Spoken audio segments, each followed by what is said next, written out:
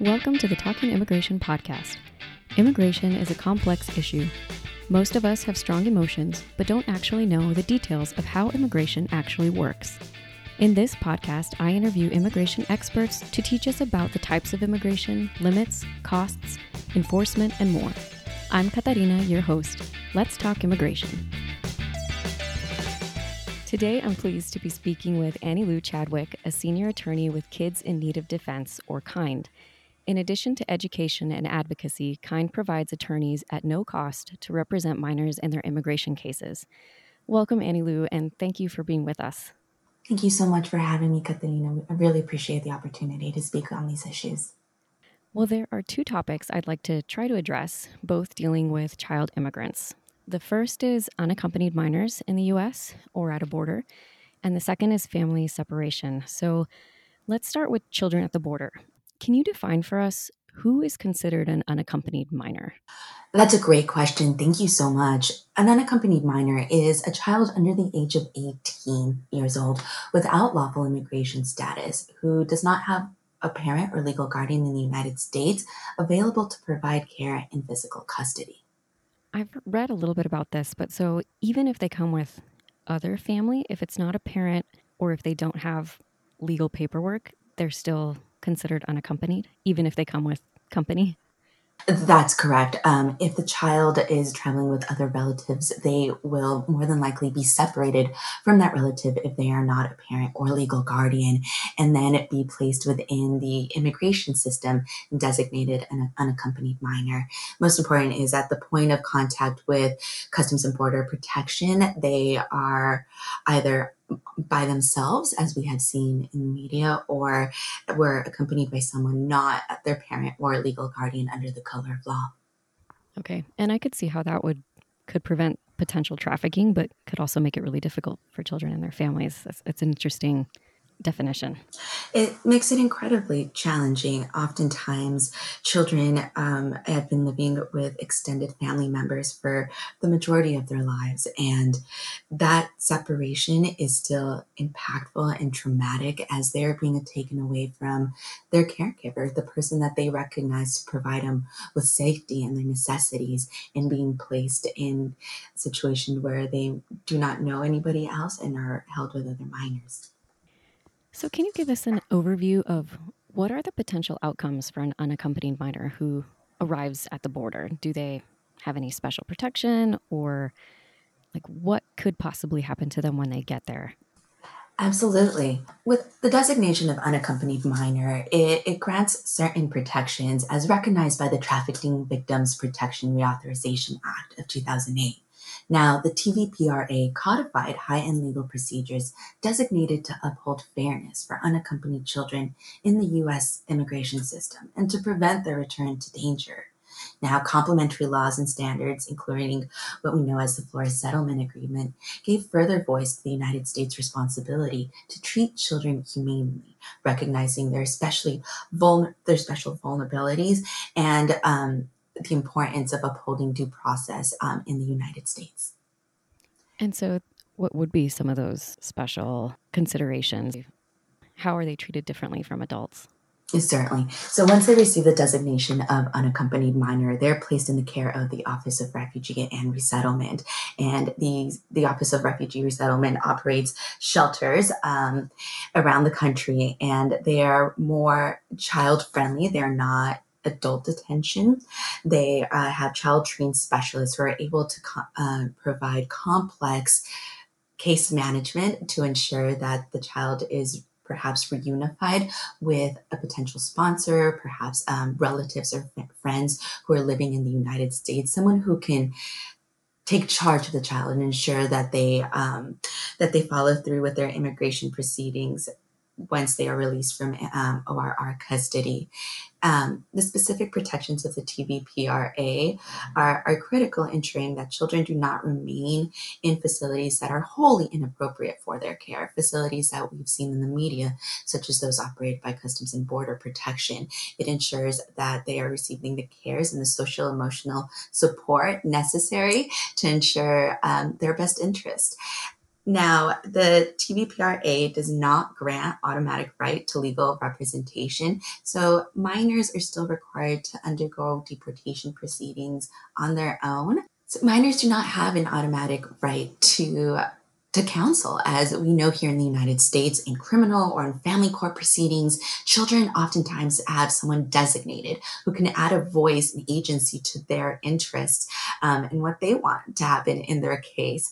Now, that's not a given in immigration proceedings. So, as a kind, we work together with unaccompanied minors to ensure that no child has to present themselves in immigration court by themselves and navigate various complex systems that are constantly evolving. As to potential outcomes, once in placed in removal proceedings, unaccompanied minors have to present their legal cases, some form of relief, whether that is asylum, which is a protection granted in the United States if they had suffered harm or threats in their home country that has risen to the level of persecution. They could also be eligible for what is known as special immigrant juvenile status or other avenues of relief. And that is why it's critical for unaccompanied minors to speak with attorneys so that they're able to assess and know what options are available and what relief they could potentially qualify for. So we know that children are detained in some point. So they start off in that CBP custody, which is sort of what we see on the news, and then hopefully within a reasonable amount of time transferred to one of these into the Office of Refugee Resettlement custody, which should be more kid friendly. Are there any age considerations? Like what age kids tend to be in these facilities? What age kids are coming?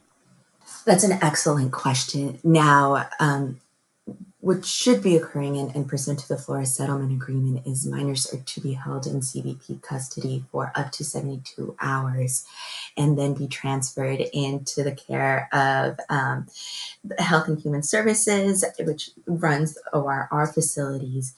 Now, what we're seeing right now is that that's been delayed because there's been such an increase in numbers of children who have recently entered the United States. This is due to being trapped in a backlog of policies enacted under Trump's administration, and also to the ebbs and flows that we've historically seen in migration. Now, what should happen, as you mentioned, is the child goes into CBP custody, should be transferred into the care of HHS within 72 hours. And from then, reunification options are explored. Now, a child can enter, is designated an unaccompanied minor if they are under the age of 18, as I mentioned before. So at any point, if they're come into contact with CBP, they will then go into OR custody. But what is a concern is once the child turns 18, then there's the potential for that child to be transferred immediately into ICE custody, which holds adults in detention. And that's a very, very different environment than the one that unaccompanied minors are being placed in. How many of these ORR centers exist? Do we know? There's many ORR shelters across the country, but it's also important to distinguish the type of ORR facilities that we're seeing currently. Right now, in response to what we're seeing at the border with a large increase of children finally being able to access protection after being trapped in violent conditions due to, again, the backlog under the previous administration's policies, we are now having, again, what we're seeing the opening of emergency facilities, which has been done in prior administrations. But this time, this Biden administration is moving forward with putting guardrails in place to ensure that children are appropriately cared for and released quickly from these facilities. Now, the idea and the need for emergency influx facilities is to quickly be able to support and provide a safety net for children who are in CBP custody. And the creation of these emergency facilities will address that blackout that I had mentioned earlier, that children are now spending well over those 72 hours in CBP custody, which again is wholly inappropriate. It's what we're seeing in the media. CBP agents are trained in operating ATVs, in night vision goggles, and in weapons. They are not trained to respond to the social emotional needs of toddlers, of children escaping persecution in their home countries in unsafety as they were impacted by the migrant protection protocols or their such policies.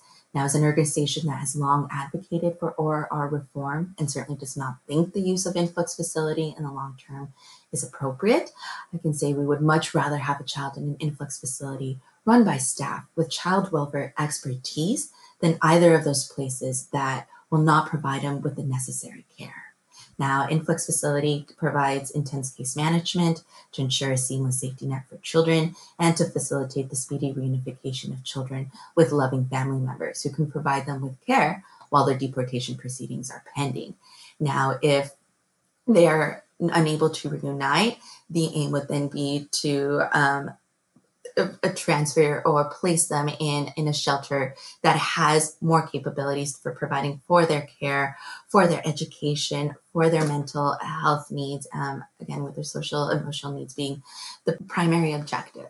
So it sounds like it's kind of a tiered program. You start with CBP, you can move into these OR facilities or an emergency influx facility, and then hopefully be reunited with family. But if not, then move into a more long-term facility to go through additional case management and figure out what could be done. That's right. That's right. Because the influx facilities are, well, due to COVID, HHS cannot run licensed facilities at full capacity. And because they are not licensed, we're advocating for strict guardrails on the use of them, as we've seen the Trump administration abuse the use of influx facilities. So in we're seeing an emergent need, and as it's trying to be addressed, you're absolutely correct that it creates somewhat of a tiered system, but one that is able to quickly ensure reunification and ensure processes that cater to the child's best interest. So you mentioned once children are settled, they still undergo a deportation proceedings where either they ask for asylum, they can try to be reunited with family, or they can potentially get this special immigrant juvenile status. Would you describe for us what is that and who qualifies for that? Thank you. Such an important question. Special immigrant juvenile status is a special protection given to minors who have certain characteristics. And those characteristics being that they are under the age of 21, they are not married, they are dependent on a juvenile court, their reunification with their parent, one or both parents, would not be in their best interest due to abuse, abandonment, neglect, or similar basis, and it would not be in their best interest to return to their home country. Now, that's the legal definition of special immigrant juvenile status, and it's a process that involves various stages with various agencies, and it's to ensure that the child's best interest is continuously advocated for. These are children who, again, had been previously abused, abandoned, or neglected by one or both parents, and are therefore increasingly vulnerable. And the clients that we serve here at Kind fall into these categories of qualifying for SIJS or for asylum due to harm suffered in their home country. So as an organization, we work not only to address the trauma that may have impacted them in their home country, but also trauma suffered during the travel to the US and perhaps while in government custody, or in the cases of forcibly separated children, any trauma suffered due to that forcible separation. Is that status a permanent status? Like, is it a green card or is it a temporary protection that can eventually expire? It's a multi-step process, the first of which is submitting a petition. And once the petition is approved, then it'd be awaiting for eligibility to apply for the green card. So it's not a status that expires, but it is a multi-step process and one that can take many years. That's why it's so critical for minors to be able to have access to counsel who can guide them through these processes, as when a Kind comes into contact with Kind, it's not just a commitment to advocate on their behalf for the next few months or the next few years, but it's truly a commitment, as immigration processes are known to take many, many years to finally go through all the way and no longer have to face deportation proceedings.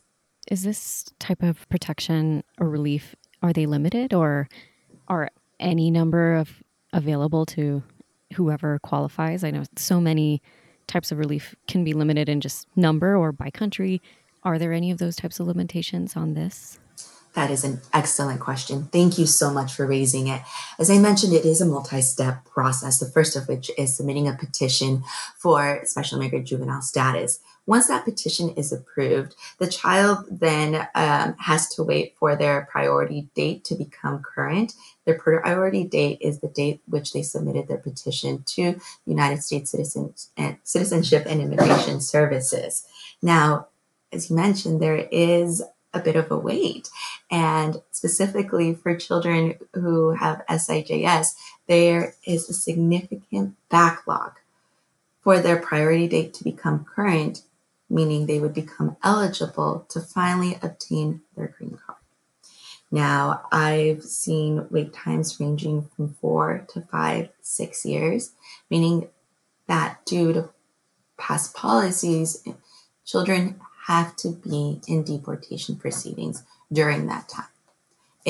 Even if they have a petition for special immigrant juvenile status pending or even approved, they have to provide repeated updates to the immigration court on their status. That means keeping into contact with their attorneys. That means maintaining the court updated as to where they are. Individuals who are in removal proceedings, contrary to rhetoric, individuals comply and show up to deportation proceedings at a significantly high rate. I believe it's well over 95%. And I think in the case of children, that is especially critical. The backlog is so significant that often is the case that as advocates, we see our clients grow and go through multiple milestones in their childhood. And through that time, in reaching those milestones, they still have to comply and attend with deportation proceedings or be at risk of being deported to their home countries. And just numerical wise, is there like a cap on how many of the special immigrant juvenile status green cards are available or no? Yes, there is a cap. Oh, that's why there's a wait time. Yes, there's a monthly cap, and that is determined by the visa bulletin. Now, children who are awaiting priority dates actually fall under employment-based categories, which is fairly odd. So due to that, there is a cap on how many children are able to adjust their status or receive their green cards each month. And that creates a backlog. So we watch the bulletin every month to see if it'll advance and allow our clients to finally apply for that green card. But in the meantime, they have to wait. Okay, so let's move on to family separation. We've heard so much in the media now, and then especially in 2018, about family separation at the border. Can you describe for us what exactly is included when we say family separation, and how does it happen?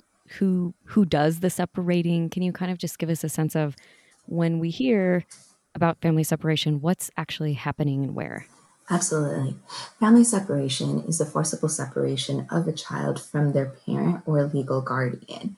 Now, family separation started under previous administrations, but it took on a whole new meaning in the summer of 2008 with the implementation of the zero tolerance policy. Previous to the implementation and announcement of the zero tolerance policy, forcible separations were occurring on a basis similar to that of prosecutorial discretion, that it was a decision made on limited basis. And with the implementation of zero tolerance policy, it became a measure now used as a deterrent and applied to everyone who came into contact with Customs and Border Protection. That's really the biggest change and what caused the onslaught of separations that we witnessed in 2018.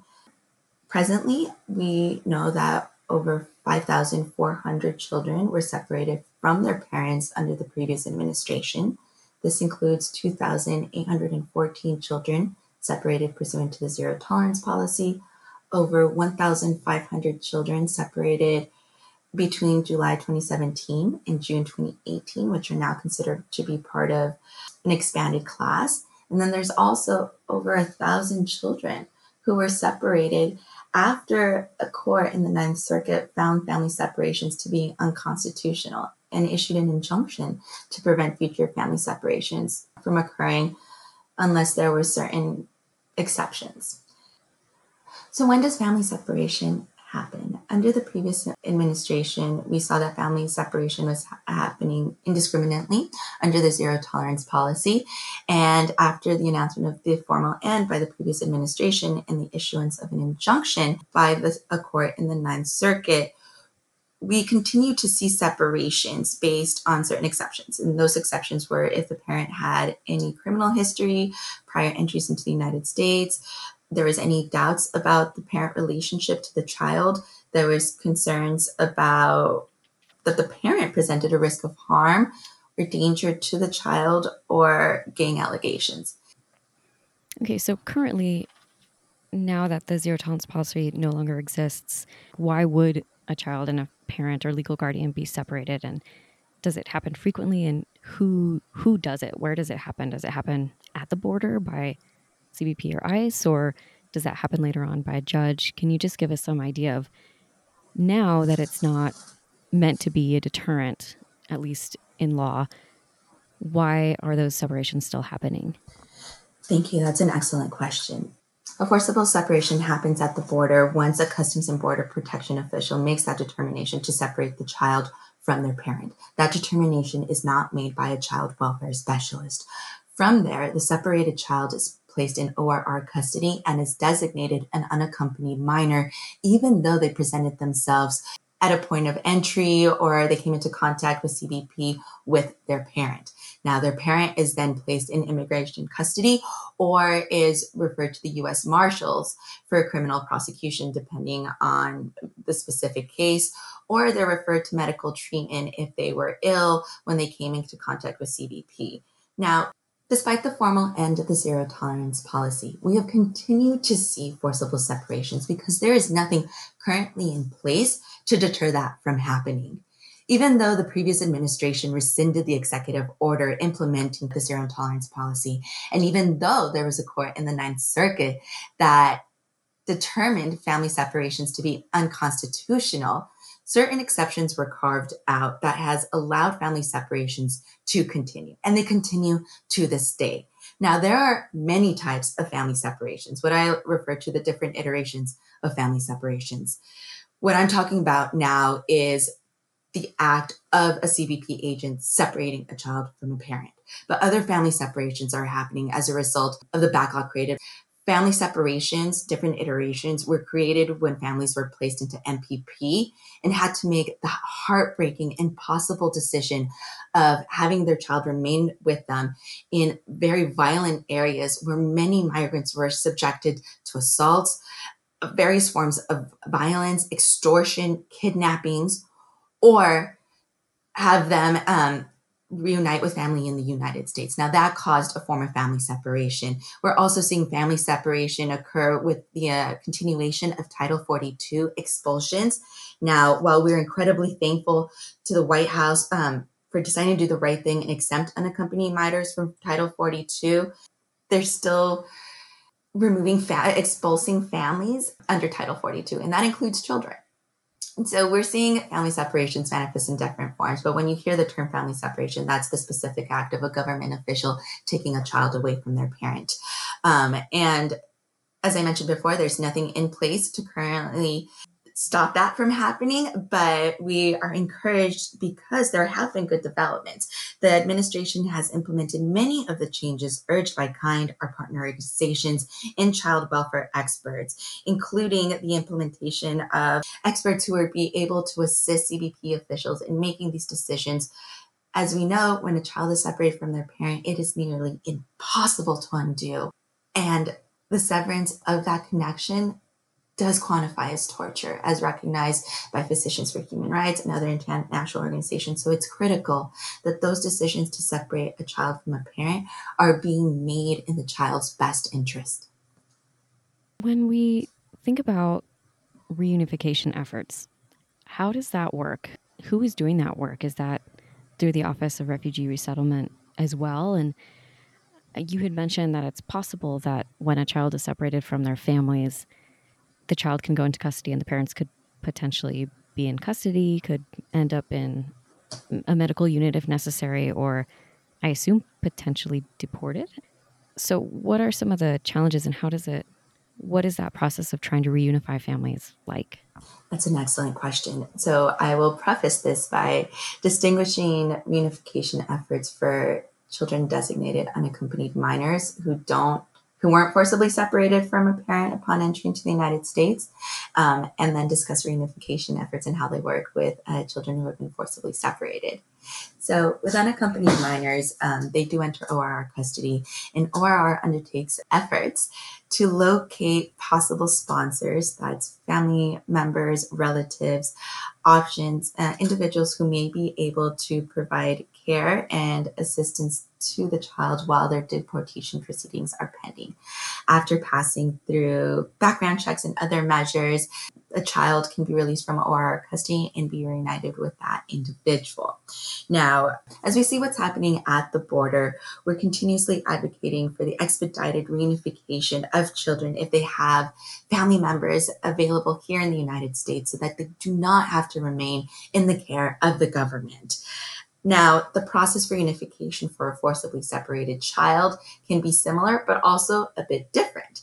They can, of course, go through the traditional process of reunifying with an ORR sponsor, and that is being released to the care and custody of someone here in the United States, or they can seek to reunify with their parent in the United States, or if their parent has been swiftly deported in their home country.